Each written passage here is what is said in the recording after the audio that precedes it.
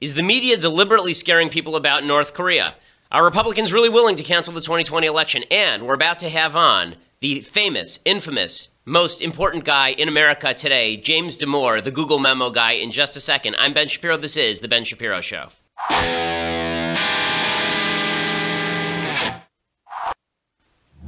Okay, we're all waiting with bated breath to talk to James Damore. He's sitting right here on the Skype, so we're going to be talking to him momentarily. But before we do that, I first have to say thank you to our sponsors over at Mack Weldon. So if you are somebody who goes home and you take off your normal work clothes and you want to get into something comfortable, Mack Weldon is made for you. They believe in smart design, premium fabrics, simple shopping, most comfortable underwear, socks, shirts, undershirts, hoodies, and sweatpants that you will ever wear. They have a line of silver underwear and shirts that are naturally antimicrobial. I only wear Mack Weldon underwear, not just one pair, folks. I switch them out, but they are fantastic and they are antimicrobial, which means they get rid of odor. They want you to be comfortable. If you don't like your first pair, you can keep it. They will still refund you the money, no questions asked. Not only do they look good, you can wear them out, you can wear them in, they perform well too. Going on dates, at home, lazing around, you want to be comfortable and you want to look good. That's what Mack Weldon does. MackWeldon.com, M-A-C-K Weldon.com, and get 20% off using that promo code Shapiro, S-H-A-P-I-R-O. If you listen to the show, you should know how my last name is spelled, gang. MackWeldon.com, 20% off using that promo code Shapiro, and you get 20% off everything that you buy in that order, so that's pretty awesome. Okay, MackWeldon.com, promo code Shapiro. Okay, so we just want to jump right into it because I know that our audience has been waiting with bated breath ever since I announced this morning on Twitter that we would be having on the author of the Google memo, the infamous Google memo, the most important document since the Magna Carta. James Damore is joining us right now. He, of course, was a senior engineer at Google until he made the mistake of penning an eminently correct scientific treatise on the differences between men and women and why that may contribute in part to discrepancies in terms of the levels of employment and wages at Google between women and men. And then, of course, Google found out about his wrongthink and he was fired. James, thanks so much for joining the program. Yeah, thanks a lot. Okay, so let me just jump right in here, and I want to ask you, to start, you've alleged that there's actually some illegal activity going on at Google. Because that's why presumably they should be in trouble for firing you, because it's an at-will state. California's an at-will state. Anybody can be fired for any reason. But according to the National Labor Relations Board, you cannot be fired if you're whistleblowing. So what is the purported illegal activity that's going on at Google that you were attempting to expose? So part of it is that they treat people differently in the hiring process depending on what their race or gender is. And some teams will preferentially choose certain groups. Okay, so you've also said that they have these sort of super secret diversity sessions in which they discuss all of this. Can you take us inside one of those? What does that look like from the inside? It's just a group of all these people talking about the benefits of diversity and how much they love diversity and all the sexism and racism that happens and how we have to try to fix that. Okay, we know that Google has spent some $265 million apparently trying to increase their diversity ratios, and this, of course, has been a wild fail. Well, I've read your memo at least 3 times now because I just want to make sure I'm not crazy, because if you watch the media coverage of your memo, it is not in any way related to the actual content of the memo. The media has made a bunch of different claims about the memo. They've said that you were saying in the memo that women are biologically unfit for tech. That was a chyron on CNN. Were you making the claim, James Damore, Google memo guy, were you making the claim that women are biologically unfit for the tech industry? No, I was just trying to explain why we see a disparity in the population of people that are interested in working in tech. And you can see that right there. I mean, I'm quoting your memo back to you here, but it says, I'm not saying that all men differ from all women in the following ways so that these differences are just. I'm simply stating that the distribution of preferences and abilities of men and women differ in part due to biological causes. This has been translated by the left into you are saying that women ought not work in tech or they're unqualified for tech. You weren't even saying, when you have an entire section of your memo promoting the idea that there should be more women in tech, and you offered a bunch of ways that you think that the tech community could be made more welcoming to women. So are you in favor of more women in tech? Yeah, I mean, I like women, right? So, and if we're in general just trying to get more people interested in tech, then that would be one way to do it. So I want to talk to you a little bit about something that the YouTube CEO, a woman named Susan Wojcicki, that she wrote this morning over at Forbes. She wrote a piece at Forbes about the horrors of your memo and how they'd obviously emotionally crippled her young daughter, who apparently came up to her and said, "Mom, is it true that there are biological reasons why there are fewer women in tech and leadership?" Now, it seems to me that that was not exactly the claim you were making. Is it true there are biological reasons why there are fewer women in tech and leadership? What's your response to the YouTube CEO? Well, I mean, to me, at least, it felt a lot like what Piers Morgan was trying to do to you on his show by taking a little kid out and saying, "Oh, aren't you sorry for him?" Right? I mean, they're just trying to guilt me. So I do want to misrepresent what I'm saying. Yeah, I do want to ask you about what the political representation is like inside Google, because there was a poll, sort of an informal poll that came out this morning that said that 56% of people who were responding to this online poll who are working at Google said that they were against your firing. Number one, are there a lot of people inside Google who have been expressing support for you? Yeah, since I wrote it, there have been many people that privately messaged me and said, "Yeah, I support you. I agree. This is a real problem." Do you think that Google is biasing their search results and the way they do business toward the left? Do you think that how they're treating you is reflective of how they do business as a company? I don't know about biasing search results, but they may definitely be biasing who they do business with. Okay, so and inside the company itself, do you think that there is a obvious political preference for folks on the left? If you had written a memo about how Black Lives Matter was the cause of the day, and that really mattered more than anything else. I mean, there are all these sort of internal Google chats, apparently, that you're a part of, these Google message boards. Have you ever seen stuff like that, politically oriented material toward the left, and has that ever been a problem for anyone? Yeah, so you can openly shame white people or all men, and we do this in our company-wide meetings. So, yeah, there's definitely a bias towards a certain movements. Like, we had a whole TGIF that was for the Black Lives Matter movement. And can you give me some example? I mean, you say you have company-wide meetings where people are shamed. What does that sound like? Like, can you give me an example of some stuff that people have said? So, one example was just that someone wrote a question, and then it had something to do with gender. She was a woman, and out of 300 votes, 50 of them were downvoted. And she was complaining about how she didn't feel included at Google because she got 1/6 of them downvotes. And there were many other just random examples. Okay, so with all of this said, number one, I think you have a lot of broad public support, obviously. But what do you think this says about the left's views of science? Because there's an article in Slate, for example, today saying science is bad now. We've now found that science is bad. Susan Wojcicki, as I say, she said at the very end of her screed, she said that these are questions that shouldn't even be asked. This is a direct quote from her piece at Forbes today. She said, for instance, what if we replace the word women in the memo with another group? What if the memo said that biological differences amongst Black, Hispanic, or LGBTQ employees explained their underrepresentation in tech and leadership roles? Would some people still be discussing the merit of the memo's arguments, or would there be a universal call for swift action against its author? What do you make of the left's essentially saying that questions can never be asked about topics where the answer may not favor what the left wishes it to say? Yeah, they're at least just putting their ideology before truth in these cases, and she's just trying to guilt me by association with like Nazis or something. And when one group is just trying to guilt you and call you names, and the other is actually using evidence and science, you really know which side is actually seeking truth. And this, I think, was one of the points that is why this story has captured the imagination, is because the memo itself is really moderate in tone and tenor.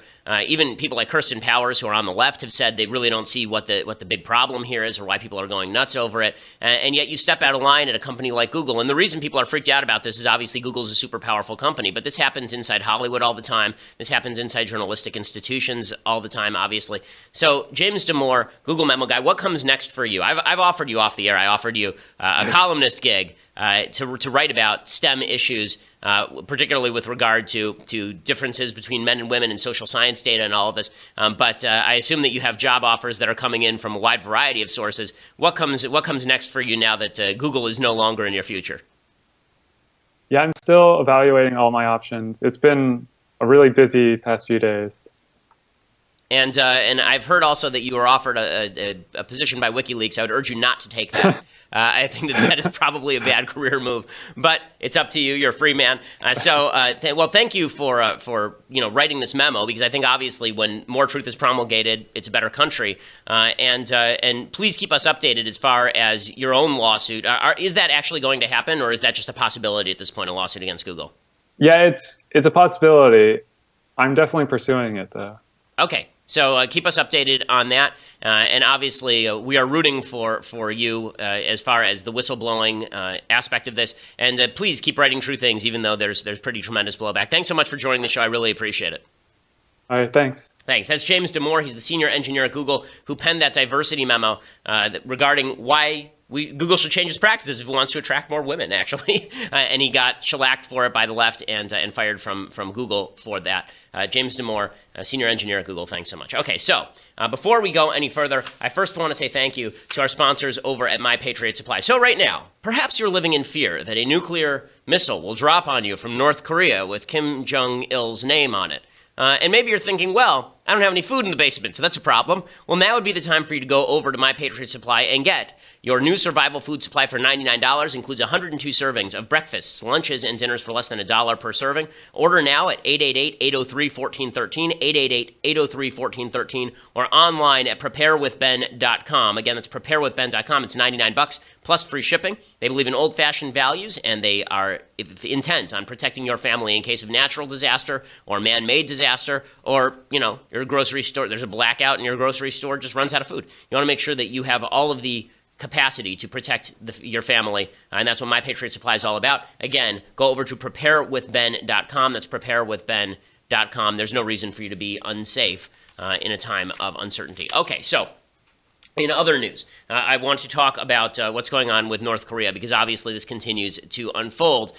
Let's start with Brian Williams. So Brian Williams, who should not be a member of the media after repeatedly lying about his own past over and over and over, Brian Williams was on MSNBC last night, where he is still respected because it's MSNBC, and Brian Williams said that the reason that the media are covering North Korea in such insane terms is because it is their job to scare people. Now, before we get to Brian Williams on this, I do want to say that I think that a lot of this is overblown. Okay, North Korea has been pursuing nuclear weapons for a long time. They've had nuclear weapons for a long time. Obviously, it's not good if an ICBM is capable of reaching the United States, but mutually assured destruction is still a thing. And Kim Jong-un or his successors, they would be fools, absolute fools, if they were to try and attack the United States. We would wipe them off the face of the earth in no time flat. I mean, legitimately, if they fired a nuke at us, they would be toast. Their country would be a sea of glass within moments. I mean, this is not even talking about the USSR, right?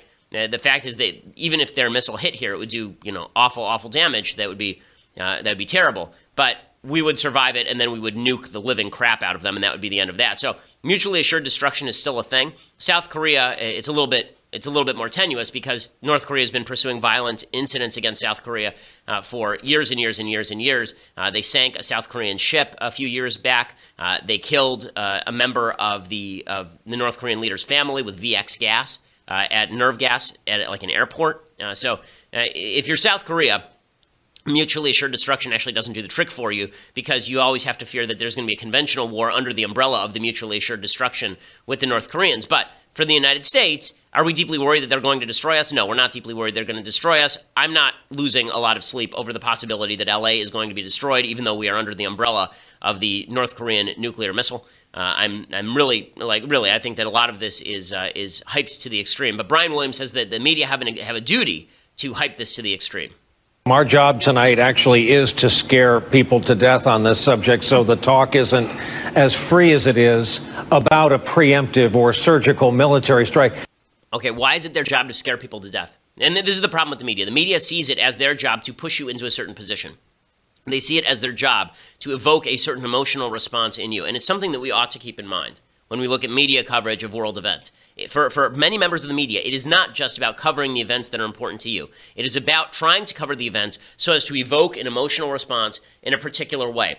Another example of this today on an unrelated topic. So there's a poll that lefties are passing around from the Washington Post that says 52% of Republicans would support the postponement of the 2020 election if President Trump called for such a postponement. Right, shocking result. Over half of Republicans would be fine with postponing the 2020 election if Trump claimed voter fraud and said that he didn't want to hold it. The polls showed that 56% of Republicans would be fine with postponing it if Congress were to support Trump in that effort. Okay, so you're getting a lot of think pieces from the left. Speaking of the media, though, pushing people to an emotional response, it's important to know how they got this particular result. This was a push poll by the Washington Post. First, it asked respondents if voter fraud was real. Then it asked them if they thought that it occurred, and if Trump won the popular vote. And then finally, it asked them if Trump said that it occurred, would they be in favor of postponing the election? So are these good results? No, they're not good results. But is it true that more than half of Republicans would be fine with postponing the 2020 election? I highly, highly doubt it. Also important to recognize that these sort of push polls exist from both sides. You know, in 2016, there was a poll from WPA Research that found that 2/3 of Democrats would take an unconstitutional third Obama term over Hillary Clinton.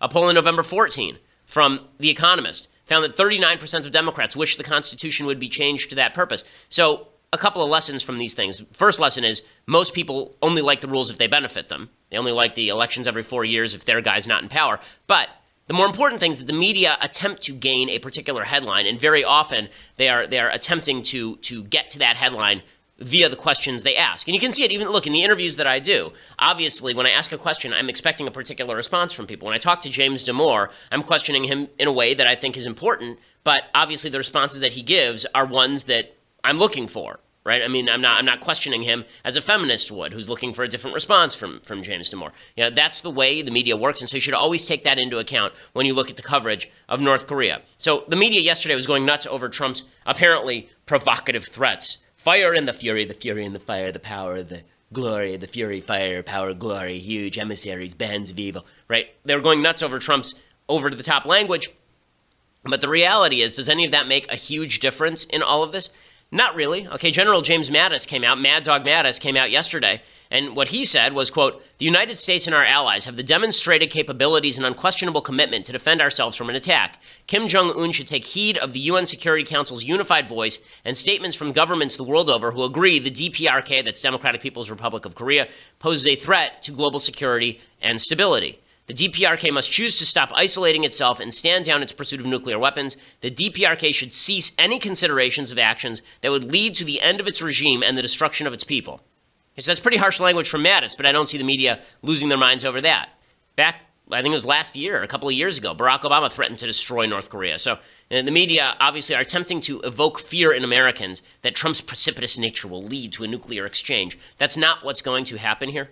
It's not what's going to happen here. And North Korea is basically, they understand that they're in a rhetorical pissing match now with Trump. And so there's a statement released by the North Korean military in which they basically called Trump a load of nonsense. They said that his threat was a quote-unquote load of nonsense, and they called him a guy bereft of reason. So you basically have Trump and the leader of North Korea in a Twitter fight, but is this going to devolve into nuclear war? I really don't think so.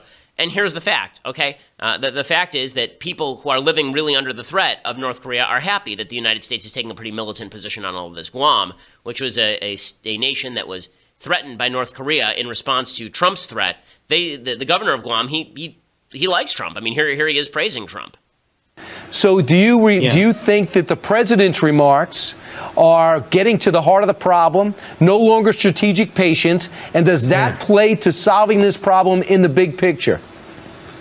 As far as I'm concerned, as an American citizen, I want a president that says that if any nation such as North Korea attacks Guam, attacks Honolulu, attacks the West Coast, that they will be met with hell and fury. What I'm concerned about is if a U.S. senator says initiate an attack and causing a war, and remembering that they're in the Mariana Islands, this is American sovereign soil. This is 600-mile archipelago of islands similar to Hawaii, where there are over 200,000 American citizens. Right. So it's important that as we make decisions, that those folks that are in a position of leadership, that they understand too that war is the last option, because not only will tens of thousands American military forces and dependents be affected by a regional war, right, but because the Western Pacific has American soil in it, then a couple of 100,000 Americans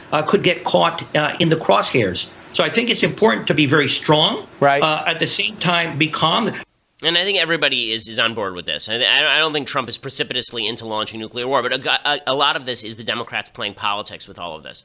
A lot of this is the Democrats attempting to play politics with national security and basically suggest that Trump is a madman who is going to get us into a nuclear war. And an MSNBC military analyst essentially said this. He said if Trump ordered a nuclear launch, Mattis would defy it because obviously Trump is crazy. This would be clip 4. What if he orders a nuclear strike? I mean, my understanding from General Hayden in public comments is that that's a pretty quick time frame between the commander. Yeah, but I'll tell you. You think Mattis would defy an order? Yeah, I think he would. Don't forget the people who are down. He'd say, "I'm not doing it." Okay, so this is the narrative the media is creating, is that Trump is a nutcase and he's going to order a nuclear launch for no apparent reason. Again, I've seen no evidence of this on the international scale from President Trump, this sort of precipitous action. Even on domestic policy, Trump will fire off a tweet, but the actions that he's taking are really not particularly precipitous. The only precipitous action that you can say that Trump has really taken was his transgender ban in the military tweets, and even those are not being implemented by the Pentagon because there was no follow-up. So, you know, the business of American government does not work quite as smoothly as people think. Now, there's this sort of old Cold War mentality that we're 5 seconds away from launching nuclear war. I don't think that's right, and I do think that the media are attempting to twist you into knots, make you feel really uncomfortable, make you feel like we're a second away from being obliterated. We also don't know what we also don't know what military options are on the table. I mean, we don't. I've been saying this now for weeks, okay? I don't know as much as the Department of Defense knows about what military options are on the table to take out the Kim regime. But I promise you that the last thing that anyone wants, including President Trump, is a nuclear exchange. As President Trump said during the campaign, there's nothing like nuclear. Nothing like it. It's just the biggest and the hugest. Do you remember when he actually said that during a debate, which is pretty incredible. So, all of that said, don't be deeply worried. Don't worry so much. Everything will be okay. Worry in the sense that we should come up with a solution to North Korea, but don't worry that we're 5 seconds away from a nuclear exchange. We're not. Okay, so before I go any further, I want to talk about Trump's conflict with Mitch McConnell. I also really want to get to some things I like, things I hate, and the big idea. Today, I really want to get to the big idea because I think there's some important stuff here. But before we get to any of that, first, I want to say thank you to our sponsors over at ProFlowers. So when I'm traveling, my wife's at home with the kids. She's had a long day at work. There's nothing I like better than to send my wife a bouquet of flowers. The only way that I do this is using ProFlowers. So I go over to proflowers.com. I use my own promo code, BenShow, at checkout, and I get 20% off summer roses or any other bouquet of $29 or more. I send them to my wife while I'm out of town. She loves it. It makes her think of me, which is awesome. Makes me think of her, which is doubly awesome since she's better than I am. And proflowers.com makes all of that happen. Right now, you get 20% off any of their unique summer rose bouquets or any other bouquet of $29 or more. They are always a hit. Their rainbow roses are always a hit. If you don't know what to send somebody, they're guaranteed to stay fresh at least 7 days. They stay fresh a lot longer than the stuff you get at the grocery store. I can tell you that because I've used ProFlowers many times myself. And if they don't stay fresh, then you'll get your money back and you control the delivery date. They also come with a vase if you order one. It's a beautiful, beautiful setup. ProFlowers gives you more bloom for your buck, big, beautiful flowers with more stems for your money. You go over to proflowers.com, get 20% off summer roses, Ben's Show at checkout. And that way you also don't have to remember to go to a flower shop or go to the grocery store. Like, while you're doing it, while you're thinking of your spouse right now, now's the time to get them flowers. Proflowers.com and use Ben's Show at checkout to get the 20% discount. Okay, so there is a bit of a conflict breaking out now between President Trump and Mitch McConnell. And that's not because Trump and McConnell disagree on policy as much as it is because Trump doesn't like when people insult him. And this is my biggest problem with Trump attacking McConnell. If you want to attack McConnell on policy, I'm totally fine with that. McConnell has not been an effective Senate Majority Leader thus far, clearly. Okay, if you're just attacking McConnell because you're mad at him, then that's a whole different story. You know, it seems that he's attacking McConnell because he's mad at him, not on policy. If you're really mad at McConnell on policy, he wouldn't be backing Luther Strange in Alabama, who's sort of a moderate Republican who backs McConnell's play over a couple of other candidates like Roy Moore in Alabama. So what this really says to me is that Trump is still being driven by personal animus for particular political figures, not being driven by policy considerations, which is a problem, right? I want to see the policy. I don't care about the personal animus. I don't care about Trump's personal issues. I don't care whether Trump likes McConnell. That makes no difference to me. It makes a difference to me whether we get the policies that I would like to see, right? And that's what should make a difference to you. You shouldn't be upset if Trump is mad at McConnell or McConnell's upset at Trump. Who cares? This isn't a soap opera. You should be much more upset if you're not getting the policies that were promised to you. So Trump was ripping McConnell on Twitter. It all started because McConnell stated at some Rotary Club meeting that Trump had excessive expectations of what the Senate could do. The storyline is that we haven't done much is because, in part, the president and others have set these early timelines about things need to be done by a certain point. Now, our new president had, of course, not been in this line of work before, and I think had excessive expectations about how quickly things happen in the democratic process. And so part of the reason I think people feel like we're underperforming is because too many kind of artificial deadlines unrelated to the reality of the complexity of legislating may not have been fully understood. And of course, our political adversaries would be love to say that anytime. Okay, so McConnell is not totally wrong on this. I mean, the fact is that President Trump doesn't understand how the vagaries of the Senate work, and so he's upset with it. But Trump is right when he says this to McConnell. So here he tweets back at McConnell, and he tweets that Senator Mitch McConnell said, "I had excessive expectations, but I don't think so. After 7 years of hearing repeal and replace, why not done?" Fair question. Trump should ask himself that because he wasn't particularly active, as we pointed out at the time, in pushing this thing beyond the last couple of weeks and didn't understand the policy. But, that's not a wrong demand. I would hope that Trump's personal animus for Mitch McConnell turns into him actually demanding policies that I like from Mitch McConnell and McConnell caving. That's what I would like to see. But as even Laura Ingraham is noting, it's hard for Trump to be ripping McConnell at the same time he's providing McConnell with more senators who agree with McConnell. President Trump came out and endorsed Luther Strange in that Alabama special election for Jeff Sessions' seat. Now, Luther Strange was appointed, so he's the incumbent for the time being. But there's all these other people running, including Mo Brooks and Judge Roy Moore is running. And so they're probably going to have a runoff because no one will get a majority. But Donald Trump came out and endorsed the incumbent, more of an establishment guy, Luther Strange, and that is very interesting because that's Mitch McConnell's favorite pick. Right, and Laura Ingraham is acknowledging this. This is obviously true. So if Trump is going to go after members of the Republican Party, let's do it on the basis of policy. What I don't want and what I sort of see happening, which is not particularly encouraging to me, is that President Trump is mad at leaders of the Republican Party, and you could easily see Chuck Schumer making an overture to him after the 2018 election and Trump swiveling left in order to work with people who are praising him more fulsomely. And gaining praise from the New York Times in the process. That's the scary part of all of this in terms of policy. Okay, I want to get to things I like and things I hate and the big idea. But before we do all that, you're going to have to go over to dailywire.com and subscribe. We bring you the greatest of content. Okay, $9.99 a month means that not only do you get to see this most watched and this most listened to news and politics podcast in the country, according to iTunes. We're still number 2 to Oprah, people. We're still number 2 to Oprah. Oprah delenda est. She must be defeated.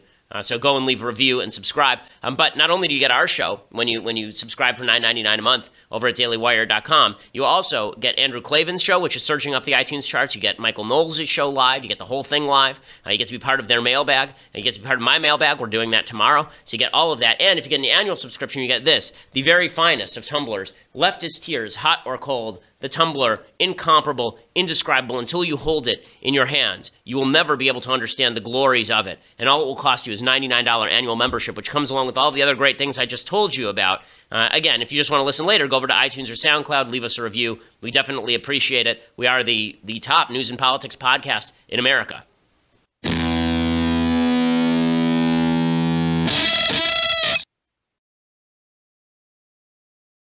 Okay, so let's do some things I like and some things I hate and the big idea. So Thursdays are our big idea day here at the Ben Shapiro Show. So let's first start with things I like. So, we were talking about communism, and I thought that it would be worthwhile to recommend a book about North Korea in case you are interested in what North Korea is actually like today. The book is by Andrei Lankoff, and it's called The Real North Korea, Life and Politics in the Failed Stalinist Utopia.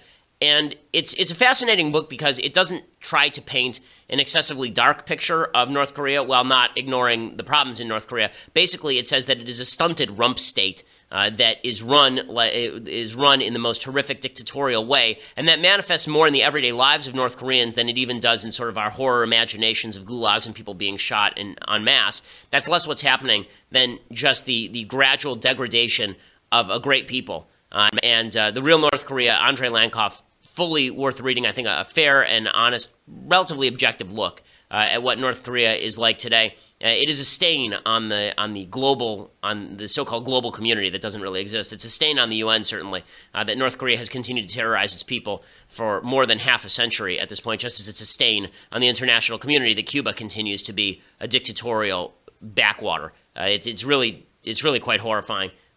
If there were a way to get rid of the Kim regime, I'm all for it. Okay, other things that I like. So this exchange is making the rounds on the interwebs. It is an amazing exchange. James Franco, the actor, was talking with this Princeton professor, and the issue of abortion came up. Now, this Princeton professor, her name is Elliot Michelson, and she is discussing her support for early-stage abortion and why she believes nothing morally bad happens when it occurs.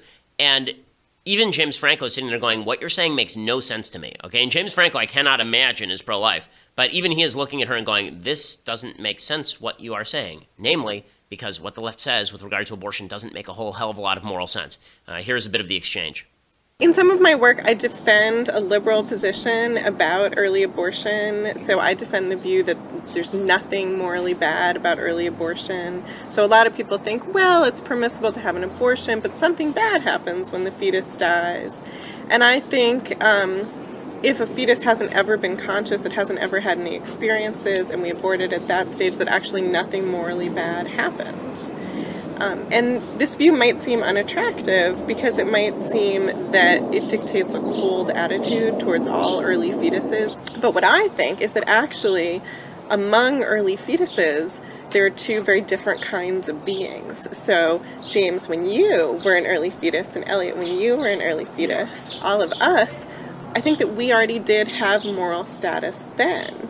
But we had moral status in virtue of our futures, in virtue of the fact that we were the beginning stages of persons.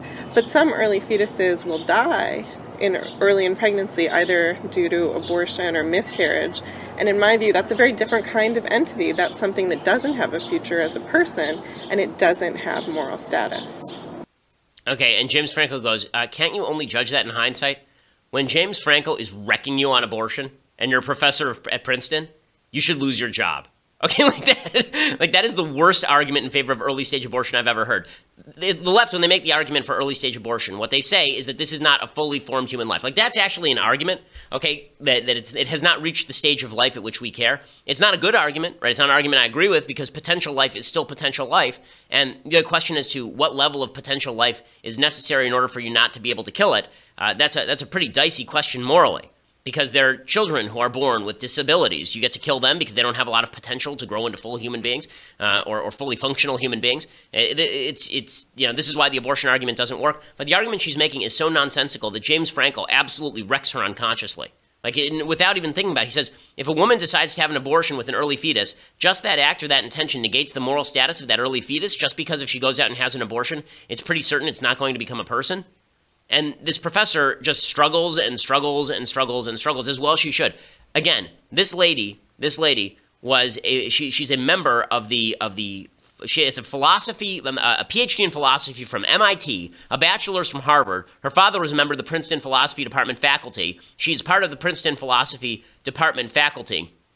And she teaches courses called Designing Life, the Ethics of Creation and Its Control, and Morality in the Face of Moral Ignorance. Okay, this lady should not be able to teach a course called Morality in the Face of Moral Ignorance when James Franco, a guy who looks like he maybe has 7 brain cells that he can rub together, is wrecking her unconsciously on abortion. Like, when even James Franco's going, this doesn't make a lot of sense to me because it makes no sense. Wow. So well done, Princeton, hiring only the best. Okay, time for a couple of things that I hate. Okay, so the first thing that I hate, Skip Bayless, who has made a living saying inane things on sports channels for a long time. He used to be on ESPN, now he's on Fox Sports 1, I believe, and he says that Colin Kaepernick not getting a job is a full-on disgrace. Black players should boycott games in the NFL if Colin Kaepernick, a terrible quarterback, does not get a job. It's an easy cop-out. It's an easy cop-out to say it's because of the flag, and it's not because the subject that he is protesting makes you uncomfortable. But you know what, Joe? Guess what they used to do, Skip? The NFL used to charge the military to have the servicemen walk out on the Terrible. field. It wasn't until the whistle got uncovered that they were charging that they gave the money back. Well, So they really love the military, but if you want to walk on our field. I'm going to say one last thing. if the black players would unite and say, we will not play game one this year, I promise you it would have impact. Oh, yeah. It would get something absolutely. done. Of course, it would be. Yep. Skip 100%. Earth-shattering. Just earth-shattering. It'll be unbelievable. It'll be huge. It'll be incredible. Blah, blah. No, okay? No, that's not correct. Okay, the fact is all that will happen is that people will stop actually going to games because people will assume that we are now going to use the NFL as a cram down for leftist politics. Viewership dropped relatively dramatically last year, thanks in large part to Colin Kaepernick and other players protesting the national anthem. You do this for Colin Kaepernick and you reinvigorate this particular debate. I promise you the NFL is going to lose ratings, as well it should, because when I watch sports, I don't want to hear about how America is racist and sexist and bigoted and homophobic. I just want to watch sports, particularly when a lot of the best players in the sport are black. I mean, just enough is enough. But you know, there is a leftist pandering element that has really gone over the top. Okay, other things that I hate. So Bernie Sanders cut a commercial, and this just demonstrates how far left the left wing has moved. Bernie Sanders cut a commercial about Medicare for all. Look who he is using as a sort of moral guideposts in discussing Medicare for all. Number 2. Bernie Sanders is the only one who's been advocating for single payer insurance, Medicare for all, the kind that Canadians have, the kind that every other civilized democracy on the planet has. I would make sure that employers are not responsible for the health care. What that would do is free people up to have more mobility in terms of changing jobs, in terms of not worrying about illness, putting them into bankruptcy, and all those types of situations that we're in now. And the only way to do that is through a single-payer system. Congratulations. Thank you. I just want to say, as an election year, Win Butler. The U.S. has a lot. Singer, Arcade Fire. Taking care of people. And I think so we're talking about celebrity stuff, not politics. Congratulations on your MVP. Are we now at the point where the country does need to think about some sort of single-payer system? With my limited knowledge, Warren Buffett. Okay, so it's like this group of deplorables who have decided that single-payer is just grand and great. Do any of these people actually use single-payer? Of course not. All of these people are extraordinarily wealthy. All of them pay for their own insurance. All of them have top-notch insurance. Single-payer healthcare, this idea of Medicare for all. Okay, there have been studies that have been done that show that on 16 out of 40 health measurements, Medicare provides less than 2/3 of the people on Medicare with satisfactory results on 16 out of 40 measures. Medicare is wildly expensive. It has blown out the budget of the federal government to a tremendous extent. It's going to continue to blow out the budget to a tremendous extent. Doctors are overburdened. They're not taking a lot of Medicare patients. They won't take new Medicare patients. Even the idea that you're going to purchase supplementary insurance, that's only going to last if there are doctors who take the supplementary insurance plus the Medicare. And a lot of doctors are saying, I'm not even going to work in the Medicare system because the reimbursement rates are too low. So no, none of this makes any sense, but it just demonstrates the coalition of the far left is growing, but it's still reliant on these tent poles of insanity, people like Bernie Sanders. Okay, so now I want to talk about the big idea. I want to talk about this last week a little bit, and we ran out of time on it. But there's this idea that you see sometimes discussed in philosophical circles, Athens versus Jerusalem. The idea that Western civilization is built on these twin poles, Athens and Jerusalem. Athens being the idea of Greek reason, people like Plato and Aristotle and Socrates. Morons, sorry. Princess Bride. And then the other pole would be Jerusalem, that pole being the idea of faith. So faith and reason are the twin pillars of American society. What you're watching right now in action, it's really fascinating, is that if one of those poles falls, both of the poles fall. Okay, if reason falls, then religion can't last on its own. And if religion falls, then reason can't last on its own. We now live in a secular society where Jerusalem has largely fallen, where people have decided that faith in a creator who cares about you, cares what you do morally, and has created a rational system capable of our interpretation because we're human beings made in his image. As that pole has fallen in esteem in American circles, in secular circles, then science is the next thing to fall. Because without the idea of a rational universe and a rational creator and a rationally articulable system and a people who are capable of grasping huge swaths of that system, you end up with people basically saying that science should no longer be a thing. So Slate has an article out today talking about how science is bad. Right? Science is actively bad because it creates this idea that science is going to govern all of us and that there are objective standards of right and wrong, or more importantly, objective standards of true and false. Science can't tell you right and wrong, but science should be able to tell you true and false in scientific terms. The left is saying science can't even do that anymore. Science can't even do that because we live in a universe where cause and effect aren't really things. They're just things that we perceive to be. That science is all about the idea of hypotheses being verified, but those hypotheses depend on the ideas that come out of biased brains, and so there's no way to really get to a scientific truth. And so you're seeing the left do this because the left is looking at science, and they're saying science is coming up with results that we don't like, so science itself should be undermined.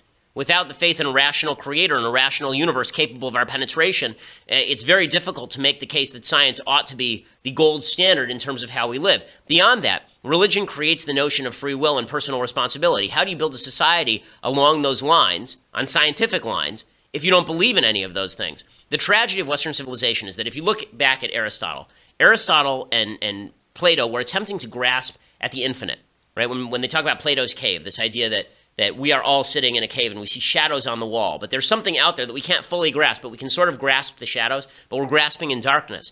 That idea brought to fruition by Aristotle in the idea of the forms.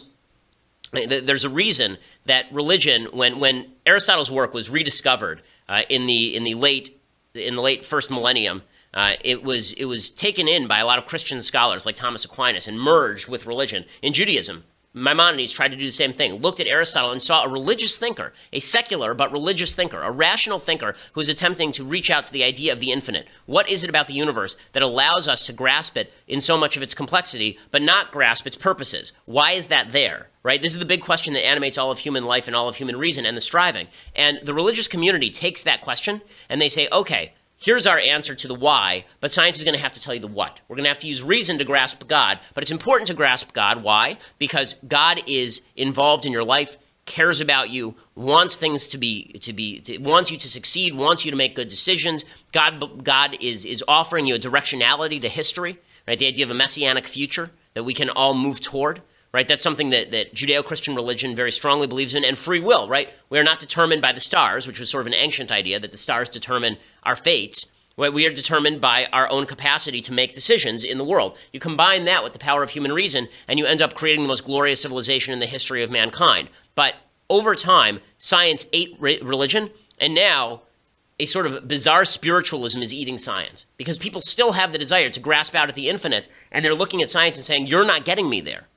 And so basically, the Enlightenment comes out of these twin poles. The Enlightenment comes out of the idea that there's a faith-based universe out there that we can attempt to grasp using Aristotelian reason and using science. And this results in the idea of natural rights, right? Natural rights is a God-based system. We can create a rational, reasonable, freedom-based system, but only if we believe that there is a God who made us in his image. And these were the twin poles of the Enlightenment. And then science says, you know what? Let's apply the standards of science to religion. Okay, religion is unverifiable. Therefore, we can't say anything about it. And then science gets even more provocative. Science says, not only can't we prove religion, religion is false. Right? The Richard Dawkins school of thought. Science can prove religion false. And by proving religion false, by proving that it's just a figment of your imagination, we can move into a better world, right, where man is king. Except that the next thing that happened is that science ate the idea that man is king, because the more you move into the scientific world, the more you realize that human beings are just another animal with a bunch of brain functions. And that, in the E.O. Wilson view of sociobiology, that all of our actions are not free-willed, right? We can't will our own actions. Everything is predetermined. So why should there be punishment? Why should there be societies? Why are moral standards better? Why shouldn't I do whatever is hedonistically pleasurable to me? Why shouldn't I be the Marquis de Sade?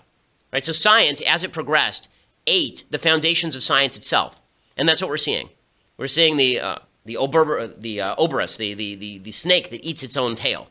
Right? That's what's happening with science right now, because once you disconnect science from faith in a rational universe with a rational creator who cares about us, then you lose, number one, the impetus to actually seek out the universe. Number two, you lose the faith that there is a rational universe to be comprehended. And number three, you lose the free will that would drive you to do all of these things. That's why you need both Athens and Jerusalem, and they seem mutually exclusive, and they do battle with each other for primacy and the upper hand. But if you lose either one of those, if you lose science, then religion just becomes, grasping at shadows. Religion just becomes faith based in nothing. And if you lose religion, then science just becomes a group of animals seeking to build huts of sticks with no meaning and no drive toward a better society. And you have to answer the question as to why a more moral society is necessary when morality has no meaning, better has no meaning, and society has no meaning outside of just a bunch of animals living in a similar space. So this is why you need both Athens and Jerusalem. This is why reason and faith must hold hands, even though they disagree all the time and slap at each other with their free hands. Okay, so we'll be back here tomorrow with the mailbag. It's Thursday, right? Yes, okay. So we'll be back here tomorrow with the mailbag. Remember, we are the #2 podcast on iTunes. If you help us out with subscriptions and reviews and listening to the show, then we will overtake Oprah. We will. I have faith. We will overtake Oprah. And you won't get a car. And you won't get a car. And no one will get a car. Get yourself a damn car. Okay? I don't have to get you a car. I'm Ben Shapiro. This is the Ben Shapiro Show.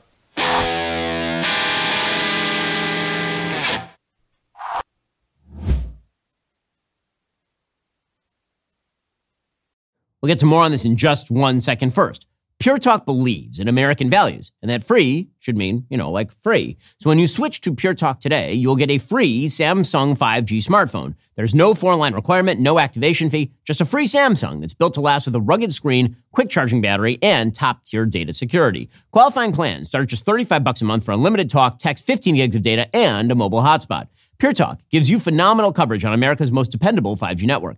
It's the same coverage you know and love, but for half the price of the other guys. The average family saves almost $1,000 a year. So I challenge you to choose a company that actually doesn't hate your guts and shares your values. Let Pure Talk's expert U.S. customer service team help you make the switch today. Go to puretalk.com/Shapiro to claim your eligibility for your free brand new Samsung 5G smartphone and start saving on wireless today. Again, go to puretalk.com/Shapiro to switch to my cell phone company. I've been using them for years. They're fantastic. You'll love them as well. Go to puretalk.com/Shapiro and claim your eligibility on that free brand new Samsung 5G smartphone. Start saving.